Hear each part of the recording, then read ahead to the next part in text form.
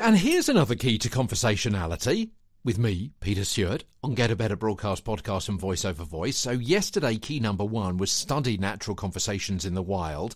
Tomorrow, key number 3 is going to be know who your audience is. Today, number 2 is be comfortable. Yeah, you will sound more natural, conversational, as though you're talking to a friend, if you're feeling confident and comfortable, warm and relaxed. It's easy to work your way up to the state of kind of fairground barker, isn't it? Fairground barkers, these were the people that used to shout, roll up, all the fun of the fair. They were barking the words, yeah. But it's less easy to pull back and step back and sit back, relaxing into a conversational tone, yeah? It's easy to give lots of projection and volume and pace and energy. It's less easy to pull all the way back to naturalness, authenticity, conversationality.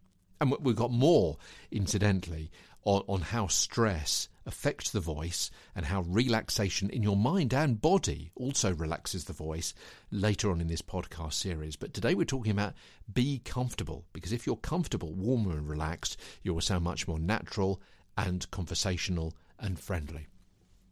Now, a lot of sounding good is down to confidence. Part of that comes from knowing what you're reading and being comfortable where you're sitting.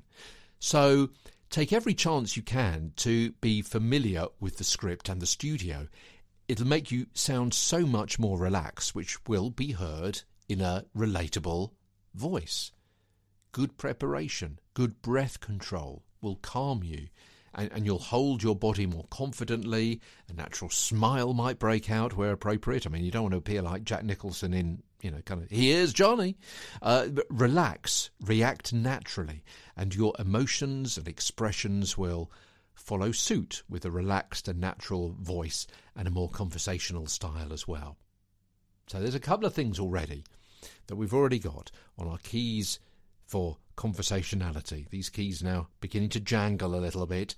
Hear what other people are talking like when they're conversational. And also be confident.